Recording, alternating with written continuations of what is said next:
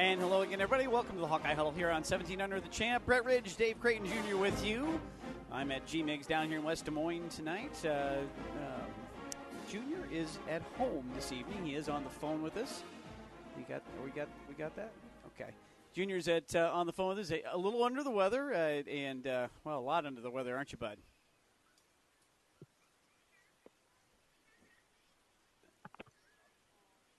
I don't seem to have him. I'm here. Sorry, I could not hear you. Okay. Well, I was suggesting you're a bit under the weather. It's the only reason you wouldn't be here with me at G-Migs amidst the Christmas decorations and the fun and frivolity of watching a Hawkeye Hoops game a little bit later on tonight. So you'll have to stay home and avoid it's pretty icy out there and pretty cold and nasty. But yeah, that's what happens when you get the COVID. Do you have the COVID? I do. Oh, no, I didn't realize it was official. Yes. So my dog and I are doing the show together. You sure are. Well, I mean to turn you up. I'm having a tough time catching you. Maybe we're having a tough time picking each other up a little bit. But I got you you and the dog at home tonight. Hopefully you'll start to get to feeling a little bit better. We'll adjust these. You adjust those there, okay? Maybe right. No, I will. Okay. And, so we could have maybe predicted the other day on Friday when you had a little bit of a cough due to cold. But it was cough due to COVID as we stood there in Kinnick Stadium, watched Iowa lose to Nebraska, 17 points for the Hawks, 24-17. Nebraska wins. I think a lot of us probably could have predicted that maybe if Iowa had a tough time offensively, they weren't going to give up 24 points. But then, David, none of us saw Cooper DeJean going down on the third play of the game. And I don't know that we could have anticipated that one player could have that much of an effect on the Iowa defense. I think you can always say Jack Campbell, who, by the way, is the Big Ten Defensive Player of the Year, according to the media and the coaches today. Maybe he has that kind of effect, and then the next closest thing to it is Cooper DeJean. Well, yeah, and, particularly with DeJean out there on that island that Phil Parker has found him comfortable in letting him play in that regard as first team all Big Ten cornerback. Iowa has both of those. Riley Moss gaining that on the other side. And, then the injuries and lack of depth that you have at the cornerback position, and all of a sudden you've got the freshman who's played, 20 plays or so before that, coming TJ in Hall. on the fifth play of the game. It did take Nebraska long to identify him. And, quite honestly, that cost Iowa at least 2 touchdowns against. Then you lose your best special teams player. We have muff punt. That doesn't typically happen with Cooper out there. So, yeah, it's amazing to think that a guy can have so much of a factor not being your quarterback. And, of course, we lost our first-team quarterback. And we got to see Alex Padilla, who did announce today he's transferring. Good for him. Go someplace, figure out, I don't even know where. Louisiana Tech, Colorado State, someplace like that maybe, and be a good quarterback out there. Well, I think you hit the nail on the head with at least one thing here. When you start, we can look at a number of things that played into why Iowa lost the other day. But let's face it, Sam Laporta will be all Big Ten first team tomorrow as a tight end, and he's a finalist now for the Mackey Award, so he's headed to New York for that ceremony. Of course, you're missing Cooper DeJean in there. He's your all Big Ten first team corner back on the defense. You were missing, as you said, your starting quarterback after the first couple of series. And although he was way amped up and looked pretty bad in that first couple series, he was 1 for 6 for 9 yards. I think we could have predicted he'd settle down a little bit. And I think we saw out of Alex Padilla why the coaches still felt Spencer Petras probably was the guy, right? It's not that Alex Padilla was terrible in any one way, shape, or form, but the ball takes longer to get there with him. He does a nice job of running around, but doesn't necessarily seem to find an open receiver very often when he does run around. And didn't seem to have any better control of the offense than Spencer Petras would have. So that's where things were coming from earlier in the year. And on senior day, it was tough to lose him. So you're missing 3 starters there. And, of course, then you start going down the row of other guys that could have been playing for Iowa. Terry Roberts, of course, never really did get going this year with his injuries. You were missing Amari Harris the entire year, Justin Jacobs the entire year, with the exception of one game. Even Justin Britt, right, would have been a starting offensive lineman and hasn't played. And the other thing that was a bit of a mystery to both of us, I think, is we saw in the third quarter, Keegan Johnson came in and played at the end of the third quarter and the entire fourth quarter. Never had a ball targeted at him. But I'm not sure exactly if that's why he would have been sitting on the bench for the first 3 quarters of the game when you're getting down 24-0. Was he out there running as a token or just what? Because he could be very well your best wide receiver. So Iowa down a number of players the other day, and then when they got behind, it sure felt like an insurmountable lead. But I think the thing that we thought while we were standing there, the fans didn't leave. It was really – you got to give Iowa fans credit. That place did not empty out. It was 24-0, and it did not empty out. It didn't empty, and the Hawks, to their credit, they don't quit, and they are going to sit there and they're going to battle and they're going to fight, literally until the final gun, and they just don't quit. That's a testament to them. It's a testament to the coaching staff that gets them to continue to play that hard. In a situation that clearly looked dire, and quite honestly, with 6 minutes to go in the game, we just forced a turnover. If Iowa goes in and scores a touchdown, that was pretty much the death knell when we had to settle for the field goal after that. Because had Iowa been able to score a touchdown, I really think, and you don't get the block punt penalty called on you, those 2 things happen. Iowa's got a real chance to at least tie and send that game into overtime. There's another one of the little deficiencies of Alex Padilla, which, nothing he can do about it, but he's not a very big guy. And the first play out of that turnover on the drive where they ended up gaining no yards and taking the field goal, we were trying to screen pass the running back again, and it was there, right? And the Nebraska lineman just knocked the ball down because Padilla couldn't throw it over him. That was there for maybe 20 yards, right? And Iowa had dialed it up. But normally we look at that play and we get a little frustrated because they're trying it on 3rd and 20. In this case, it was 1st and 10, and it was a good play call. And it looked like it could work out, right? And I agree. I think that the momentum was with Iowa there. I think it was still with Iowa all the way up to the Arlen Bruce along the sidelines. Did he catch the ball? Didn't he? I go back and watch the replays on TV. Cannot figure out exactly how they overturned it. I think both of us thought that he didn't have possession of the ball live. But when you look at it on TV, I don't know how they overturned it. They have no evidence either way. But even up to that point, I felt like the Hawks were still fighting. And I have to admit, even though we were losing, we were having a pretty good time in that fourth quarter. We were enjoying the football game was still good enough. We were It was enough to have you yelling, screaming on the edge of your seat because in the back of your mind you thought, maybe, just maybe. I don't want to overplay this too much, but they were fighting, and we definitely saw them fighting for that. Loved what KJ did. Caleb Johnson, 109 yards on 16 carries, another long touchdown run in this one, and David, I really hope that that's a kid that feels solid in his commitment to stay at the University of Iowa because we got 3 more years of a really good running back. Right. Well, probably more likely at least 2 as running backs tend to bolt. But nevertheless, he is certainly the real deal.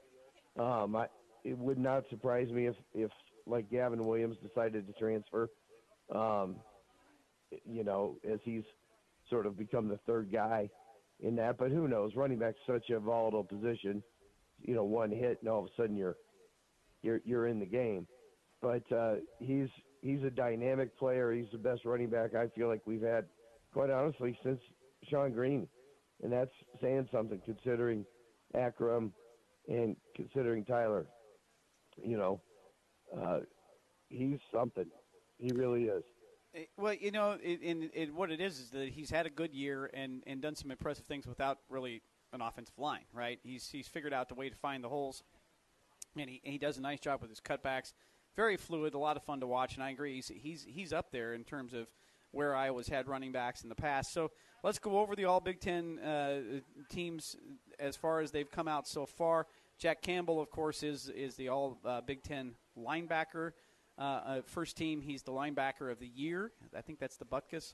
The defensive player of the year in the Big Ten as well. I can't remember which trophy that is. And then, of course, you've also got, as you said, Riley Moss and Cooper DeJean, first team, depending on the coaches and the media, one way or the other.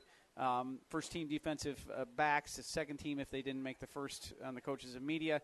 Seth Benson, Lucas Van Ness, and Joe Evans also recognized as second teamers for all Big Ten on the defense. And Torrey Taylor's in there somewhere. I couldn't find it. I saw that he was on the all Big Ten team, but I didn't see it released. I couldn't find him either. Right. I know that I said the University of Iowa sent it out with his picture and said all Big Ten again. I don't know whether that means first or second, right? Never did quite see that, so we'll have to figure that out. I think once you get through this, though, and we look at, as you say, Padilla goes to the portal. So now here's an interesting question for you. Who starts the bowl game?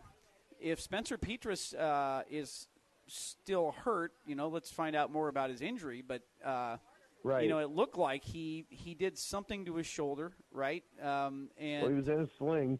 Right. That could be something that could heal in 4 weeks. I seem to remember young Andrew Ridge separating his shoulder once. It took only about 4 weeks to heal.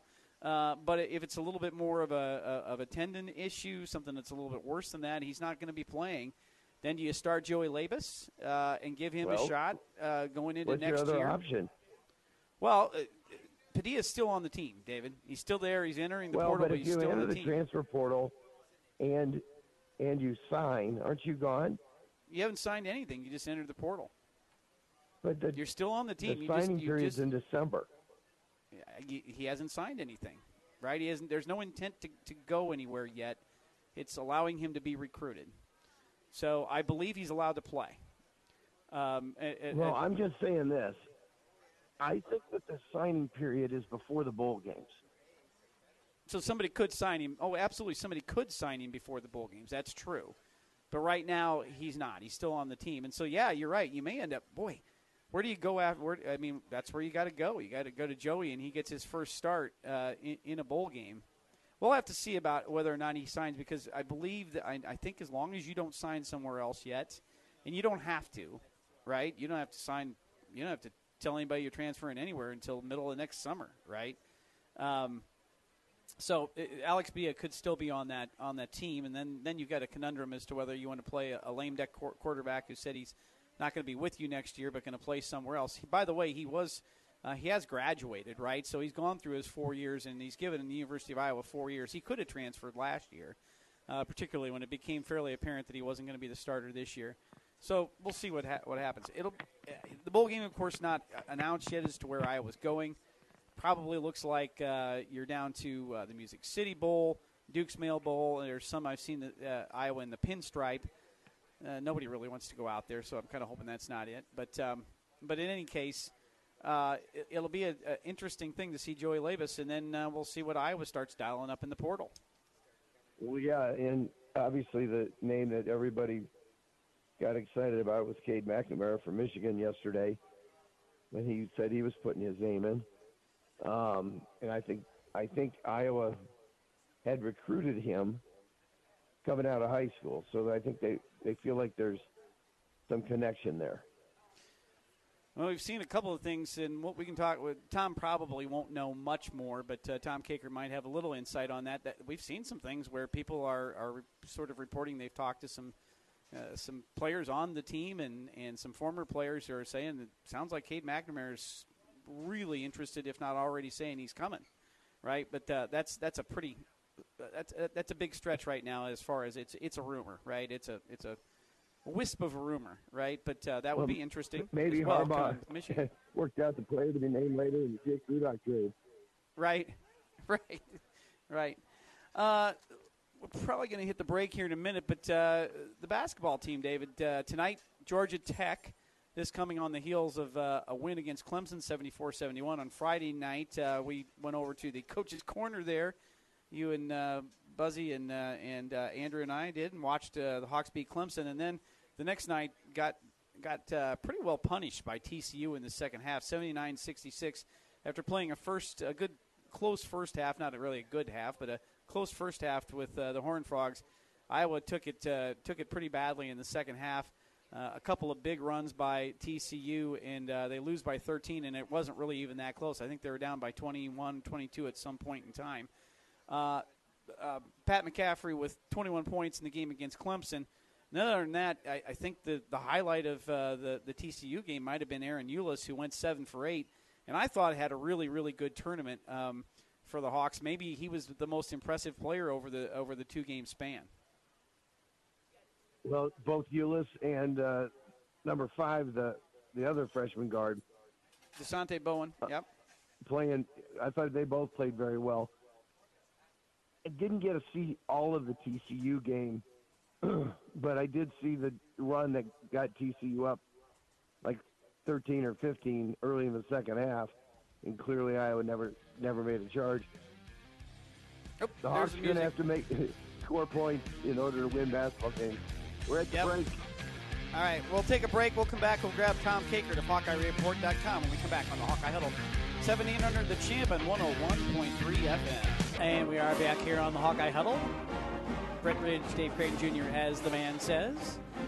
I'm here at G-Migs in West Des Moines. Going out tonight. Hey, it's a little fewer people in here tonight, a little bit less crowded because of the obviously wonderful, lovely Iowa weather. So there's plenty of room to come in here for steak night and hang out.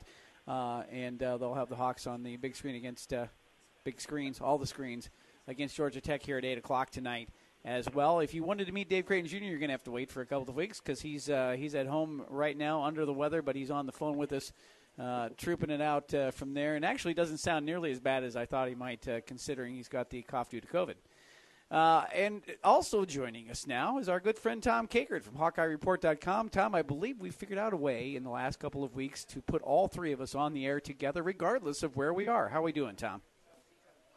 Doing all right. Just got to Carver Hawkeye. Just about ready to, once we get done here, going to walk into the arena.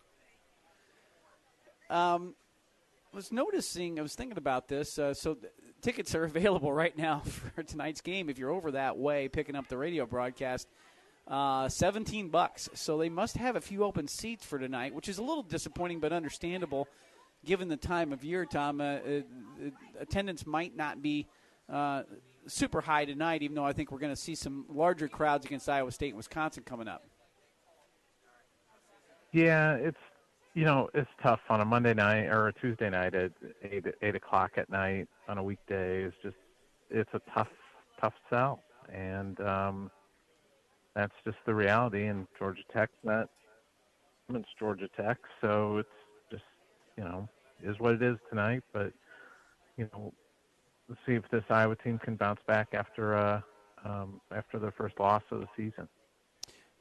Let's stay with basketball for a little bit. Georgia Tech only 4-2 into this one. I saw your tip time preview. Feeling pretty good about the Hawks tonight. But Tom, Iowa, the Achilles heel I think of this team was shown there on Saturday night. Well, a little bit on Friday night even, which is if they're not knocking down the threes, they're not quite strong enough in the paint to really bang with teams. And TCU, aside from a number of things they did right, they really took it to Iowa on the interior and backed Iowa down a number of times and got a lot of close-in shots. And Iowa just couldn't recover from that without making the three. They're going to need to get some scoring from the outside, or every night we see them missing three-point shots, they're going to lose. Yeah, it's going to be a challenge, but that's, kind of college basketball today is if you're not hitting threes, you're probably not going to win. And I don't think that's unique to Iowa. I think that's just part of college basketball. And part of basketball today is just you got to be able to knock down a decent amount of threes to be successful. And, Iowa's probably, I think we all know they're probably at least one big player short this year. Maybe Josh Ogundele can be that guy, but they've got Rebraca, they've got Chris Murray, but after that it gets thin, and so they're going to rely on quickness, and they're going to rely on shooting. And this weekend they really didn't shoot the ball well, and Peyton Sanford's been struggling. I noted that in my preview that after the first two games he was 6 of 15, which you'll take. That's a good percentage. But after that, he's been 1 of 12. So he's got to hit shots, and those shots have to start falling here soon. So, Tom, on Friday against Clemson, I thought Agundale came in and gave him 3 or 4 good minutes, couple of rebounds and assists. And I'm like, Fran's going to have to basically, I think, just say, you know what, Josh, get in there and give us 4 minutes and live with it. And, if that 4 minutes becomes 6 because he's playing good, then great. But he doesn't have another alternative, I don't see. No, I don't think he does either. I think he's just going to have to play Josh and have to see what he can get from Josh. And if he can get something good out of him, then fantastic. Then it's a positive. But if he can't, then so be it. And he'll have to, kind of deal with that and figure some things out. So, and just play Phillip and play Chris. But they've got to just, the other thing that happened the other night, Patrick McCaffrey was the best player on the floor, probably Friday night, and then Saturday night he wasn't a factor. And that's, maybe that's playing back to back. I don't know. But, consistency is going to be important as well. Yeah, Iowa shot 17% from the three, and then they got out-rebounded 41-28 the other night. And I think that the rebounding comes into that. And this is where I go back to. I got to echo David's sentiments before we move on. I thought Josh Agundale played really well in every minute that he gave him the other night. I kind of want to see more, right? I do. I know they've got this really super tough schedule, but I kind of want to see more because I think they're going to need the kid down the stretch. Well, tonight's Georgia Tech. We'll see how that goes. And then next week they go on the road 1 week from this evening against Duke in Madison Square Garden. Ought to be quite a bit of fun. Let's jump over, Tom, back to football because, of course, David and I started out the show talking about the Nebraska loss. But I think we're turning the page to a bowl game. Who would play quarterback in a bowl game? So, first of all, what do you know about Spencer Petrus' actual injury? And if Alex Padilla is in the portal but hasn't signed with anybody, is he still eligible to play for Iowa? And even if he is, and he's the only guy available between the two of them, does Joey Labus get the start? A lot of questions there. And I threw them all at you. Write them down, man. And it's something that I was actually talking with a friend of mine about over the weekend because when we talked to Alex Padilla on Friday, he all but said he was leaving and going to go into the portal. I mean, if he would have said, I'm not going to the portal, I'll see you guys later, then, he just didn't say, he said, I'm not thinking about that right now. But when he said, I'm going to be graduating in December, then it was just sort of like the flashing light that said, yeah, he's probably going to leave. So we don't have any update on Spencer at this point, other than it was a shoulder injury and that they were going to learn more yesterday, and they haven't released anything, and nobody's said anything to us. So we might not know until Sunday kind of a better picture on where things stand. But I doubt that Padilla will play in the bowl game for Iowa. I don't see that. I think they're just going to move on, and he's probably moving on, and that might just be the best way to handle things. But it's going to be fascinating in college football during this month because I'm just going to tell you guys that December 5th, there's going to be a lot of people moving into the portal. There'll be some Iowa players moving into the portal. And how that's handled with the bowl prep and everything else is going to be fascinating. So just know it's going to be an interesting time in college football with thousands of people entering the transfer portal. Already been. Go ahead, David. Go ahead. Okay, there's been two big quarterbacks. Obviously, Cade McNamara from Michigan, the backup at Texas, has said he's going to enter the portal. And like you said, whether it's teams that aren't bowl eligible, or guys like Alex Padilla who have, basically have graduated but are looking for bigger and better things for 1 or 2 more years. I hadn't really thought of it, but you're exactly right and I just don't see any way that Iowa, with the nature of the team first, if you've told us you're already leaving, that you're going to be part of the team for that bowl trip. Yeah, I don't see that. And they should be focusing on where they're going to land. Honestly, if they wanted to wait until after the bowl game to put their name in the portal, then that's one thing. But I think everybody's going to try and get in there. Some guys are going in, and they've already pretty much, let's just say, negotiated their landing spot. And then other guys who are just going in flying blind, boy, that's a dangerous thing, because you may find out that the market for your services is not very high. Well, we saw it last year, Tom. I don't remember. Well, I don't remember the exact numbers, but when we left the air in March, I remember there were still some 600 kids without a chair to sit in this musical chairs, right?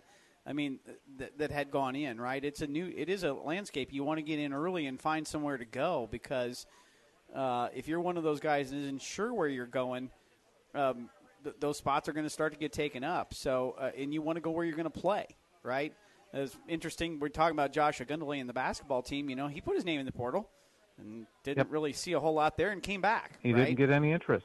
No. Didn't get any interest. Right. So a lot of teams wouldn't have taken him back. Fran did, which is great and all, but he didn't. And so that could happen here. Have you heard? And I'm sure you probably haven't heard a lot, but anybody we should be worried about in terms of guys we'd like to see stay but might be thinking about leaving? I don't know. I'd probably just rather not say anything, because I don't want to get the wrong impression. People say, "Oh, Kakert's saying that this guy's leaving." Yeah. Right. I'm not saying that. You've got to look. So in other words, you've heard some things, but you can't. I got you. Here's the thing I would say is Iowa's not going to be immune to people leaving, and people are going to freak out when people leave. And they're going to be like, "Oh, my God, he's leaving." Alex Padilla today, Josh Volk, reserve offensive lineman, just put his name into the transfer portal. There's going to be other guys from various different position groups that are going to decide that they want to see if the grass might be greener somewhere else. That's how college sports is going to be now, especially because you don't have to sit.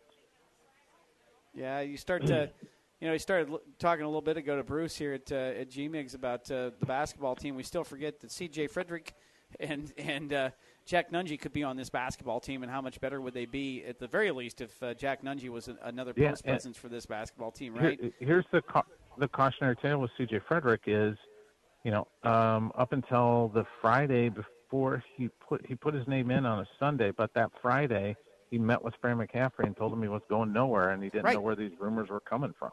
Right. Yeah, great point. It's wild west. What might be true right now may not be true 48 hours from now or 24 hours from now. Who makes a phone call to somebody's uncle and says, "Hey, if you want to let your nephew know that I've got a spot for him and he'll start here," right? Yep. It very well could change things. And I don't want to freak out either. I think there's some good, talented players on the Iowa football team that we may lose, and it for a number of different reasons, just to go try something different. And it's just going to be one of those things we're going to have to get used to, and I hate it. I really hate it. But who knows? Maybe you end up with some really good players coming in. As you take a look down the road at this bowl lineup, where do you see the Hawks landing for that? Well, had they won, I would have really penciled them into Tampa, but that's not going to happen now. I think it starts with Music City, but if Music City takes Kentucky, which it looks like they're going to do, Bulls tend not to want to have rematches a year later. They just don't. And conferences tend to avoid trying to do rematches too when they're kind of slotting the Bulls. So, well, I think that might be possible that Music City, if they're taking Kentucky, I kind of think maybe they'll just not do that. So, Pinstripe seems to be like a significant option. If not that, then maybe the Mayonnaise Bowl, which I've joked would be the perfect ending for the Iowa football season. I thought that. So I thought the Mayo Bowl got to select ahead of Music City. Am I wrong? No, it goes okay. Music City, Pinstripe, Duke's Mayo. Okay, and then guaranteed then rate guaranteed bowl. rate. Yeah, in then Phoenix. Guaranteed rate. Yeah. Right. Yeah. So any of those wouldn't be bad, right? I mean, really, they're not. The only thing you want to avoid Bill is Detroit. Brazier. Yep. The late Bill Brazier said there's no such thing as a bad bowl game. All right. Hey, there's the music. Tom took up your whole time. Appreciate it. We'll Thanks, catch guys. you next week. Tom Kaker at HawkeyeReport.com. David and I will be back here in just a minute on the Hawkeye Huddle on 1700 The Champ and 101.3 FM. And we're back here in the Hawkeye Huddle. Brett Ridge, Dave Creighton Jr. As we are each week from 6 to 7 o'clock here on 1700 The Champ and 101.3 FM here in the Des Moines area, around the world at thehawkeyehuddle.com. That's thehawkeyehuddle.com, powered by our friends at Gatehouse Pictures. Check them out for film and video production. Did a little work over there earlier today, finishing up a couple of projects. David, Rick's a little under the weather as well. I'm not sure what you guys I hope you have not given this to me. I'm telling you right now. I mean, I feel sorry for you, but I don't want it again. Let's talk about our other great sponsors, my friend, including sitting right in front of us here, Angie Lancaster of Remax Concepts. Took care of you this last year, David. Sold your house in one day, correct? Correct. That is correct. And she also has an inventory of homes if you're looking to buy a new one. Lots she can do for you there. And, of course, Brian Houck at Key Mortgage, who's does a terrific job working with all kinds of different different realtors around the area as a lender, trying to help you find a way into your home. And they'll work together if they need you to, if you'd like them to. Otherwise, they can help you with somebody else as well. So both of them, of course, our friends at AM/PM Plumbing. This just in, they do plumbing. Not much else, but plumbing. They do plumbing. And, of course, of our friends here at G-Mix who have hosted us for, I think, 5 of the last 6 years here on the Hawkeye Huddle. And we've had a really good time with that. We'll talk about our 5th Street 5 brought to you by Private Wealth Asset Management here in just a minute. It's a doozy. I don't know if it's going to bring a smile to your face, but it's a doozy. We'll get there in just a minute. We want to mention the women's basketball team because we haven't gotten into this, but they won 73-59 against Oregon State out in the Phil Knight Classic. That was basically a road game because it was in Portland on Friday night while we were on our way home. I think I may have propped the cell phone up on the dashboard and watched a little bit of that. And then lost to UConn on Sunday, 86-79. Had a lead in the fourth quarter, went on a nice 9-0 run, got themselves a good-sized lead, and then UConn went on a 13-0 run and took it away from them. It was too bad. Clark had 25 in the game, 7 boards, 6 assists. Kate Martin with 20 points. She had 4 threes. That's a career high for her. By that 13-0 run, and UConn is just, man, they just come in waves. You know, they are that good. But, David, this is the first time I really felt like I watched this. I don't know how much you watched that game there. This is the first time I watched the Iowa women's basketball team against one of those top 5 blue bloods and thought, you know what, they're not only in this. One stop, one bucket, and that thing is a 2-point game, right? They were right there with that team. Yeah, there's no question that. And talk about a game coming up next week with Iowa versus Iowa State. I think both these teams And, it's because you've got great guard play. Jalen Clark, Iowa State has Ashley Jones. And that really matters. The difference between UConn and Iowa is depth. First five, maybe there's not a huge difference. Second five, there's a pretty big difference. And that's the thing. But you're right. I mean, Iowa was in that game and certainly had an opportunity to win. Gino was nothing but effusive with his praise of Lisa Bluter and her bunch. And honestly, as much as we love the Iowa women's basketball team, if they could play just a titch of defense, much like the football team, if we could have played a little offense, that would make a huge, huge difference. And when they're playing good, they get stops. And that's what happened against Oregon State and didn't happen against Connecticut. Yeah, they had a tough time getting that. Connecticut does a nice job of running somebody to the corner for the three, and Iowa had a tough time with that. The Hawks do have number 12/11 NC State at home on the Big Ten ACC Challenge. That's Thursday night, and then they're at Wisconsin Sunday. So before they get to that game with Ashley Jones and her father, whether they let him into the arena or not, maybe if he brings tenderloins, they'll let him in.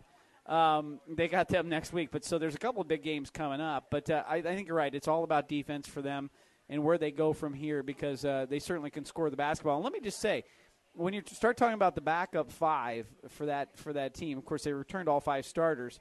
Hannah Stolke, the freshman, she's going to be a player, man. I mean, she's got some size. She's got a little ways to go, but she's going to be a player as well. She's a little more athletic than Iowa's bigs have been. She's not quite as how you put this, wide-bodied, right? She's not quite as thick in terms of posting up, but boy, she's got some moves down there. She's going to be fun to watch. Big in the hip. Yep, not quite the same as Monica Sonano that way, or Gus the Bus was, Megan Gustafson, but certainly be fun to watch her. Wrestlers, by the way, won their only match this week, 26-11 over number 21 Penn. Still having trouble at 125 until they put in our friend Mr. Lee gets in there, right? But Sunday they get Iowa State. It used to be the biggest match of the year, but it's right now it's Iowa and Iowa State on Sunday. BTN unranked Iowa State on at 1:30 on Sunday, and we'll see how the Hawks do there, and we'll see whether Spencer Lee starts to wrestle for Iowa here as we get into the Big Ten season or some of these bigger matches. We want to run into the 5th Street 5, brought to you by Private Wealth Asset Management here in Valley Junction. Of course, they want to promote all the great businesses down here. Another Jingle in the Junction coming up here in December. I believe that's the 17th, I think, coming up here in December. But on top of that, I mean, every night down here you've got 4 or 5 good restaurants, actually 5, 10 good restaurants, bunch of shops, including our friends here at G-Migs. And Private Wealth Asset Management wants to promote those businesses. They're not a walk-in business, but they want to make sure that everybody around here in the neighborhood is properly sunshine because this is a great place to be. That's why we love doing our show down here. What we're going to do, David, we discussed this very briefly and came up with we got to go with our top 5 most disappointing year-end football losses in Iowa football history. So let's start with number 5. What do you got there? The Rose Bowl with Christian McCaffrey. Let's go regular season. I'll take. Okay. Let's knock the bowl games off. I agree. Let's go. This is how much we discussed this tonight, folks. David's sick, so we've. Number 5 is the Western Michigan game. Yes. Then. Yep. Yeah, I got to go there. And that was, if I believe, I'm going to put. I think 3 of these games were kept Iowa out of a bowl game, and that one against Western Michigan did. Lost it at the end. Played terrible. Was that a Jake Christensen? That may have been Jake's last stand. I believe so. Yeah, Andrew says it was. I got to agree. So that's number 5. Another one that kept Iowa out of a bowl game in 1989. Minnesota came in. The Hawks were 5-6, looking to go to a bowl game, trying to get to 6-6. And the Gophers, with a 42-7 beat down of the Hawkeyes on their home field. I actually left early. That doesn't happen. Not very often. Do you remember that one at all? You probably don't. It was a non-memorable game, right? What year was that? 89? 89. Yeah. Let's move to I'm number sure 3. I remember it, but not exactly. What else do you got? Number 3 was on Friday. Okay. Yep. Just and it's recency bias, but the fact that Nebraska, I mean, clearly the best game they played all year, and as bad as we've been, somebody sent us a text that bad football shouldn't be rewarded, and I think that was sort of the culmination of it, and it's fool's gold to think that this team would have been 8 wins, 9 wins if they get a bowl game, and now potentially 8 wins with the bowl game. It was just disappointing to see them not have any ability to execute on offense, and then obviously when Cooper got hurt, the defense lost a lot of its swagger. So that Friday was up there for me. The rest of these for me all go to Minnesota because that's who we played at the end of the year for so long. Right. You've got the 1 year when the 1-10 Minnesota team beat Iowa. That Lou Holtz was the coach. I think that's an honorable mention. I'm going to go with number 2 in there was I believe 1992. Paul Burmeister was our quarterback. All Iowa had to do to win to go to a bowl game, I believe it was going to be the Copper Bowl was win, and they lost 28-13. And Minnesota was throwing deep on them and grinding it into them in that game as Iowa lost that one for number 2 for me. Do you have a number 2 or a number 1? What was the game? I think it was at Minnesota where we made a field goal, had a penalty, and then missed the field goal. And missed. You know what I'm talking about? No. Oh. I'm not sure about that one. I know you and I were there up there. 90s. We were up there the year that they replaced Drew Tate with Jake Christensen in the middle of the fourth quarter. God, and that Iowa was lost horrible. that game. And they lost, right? We went up there with our families and they lost that one. I'm going to put it at the top of the list. So this one didn't keep Iowa out of a bowl. But Iowa's Rose Bowl season in 1990, was that 1991, 92? Yes. 1990. Iowa's Rose Bowl season culminated in not only a loss at home on the last play of the game to Ohio State, but then they went up and lost, I believe, to Ricky Foggy in Minnesota and backed into the Rose Bowl as Ohio State lost that day as well. And Iowa ended up backing into the Rose Bowl, going, I believe, 8-3 that year, but lost fairly handily to Minnesota. It was the game where Iowa was whistled for a penalty for the fans making too much noise in the opponent's stadium. That, to me, is the number one thing. I'll never forget that. We're there, and we all sat down and shut up, and the Minnesota fans made noise, and they penalized Iowa on the goal line, and Iowa couldn't score and lost by 1 score. How's that? Yeah. Anything they got rid better? of that rule. Okay. No, I'm going with that. Okay. So I want to call one thing. Last call. I want to call one thing out, by the way. Tonight. Oh, okay. Hawks tonight. They're covering 15.5 points. They're covering this one. I'm with it. Join us next week for the Hawkeye Huddle here on 17 or the Champion 101.3 FM.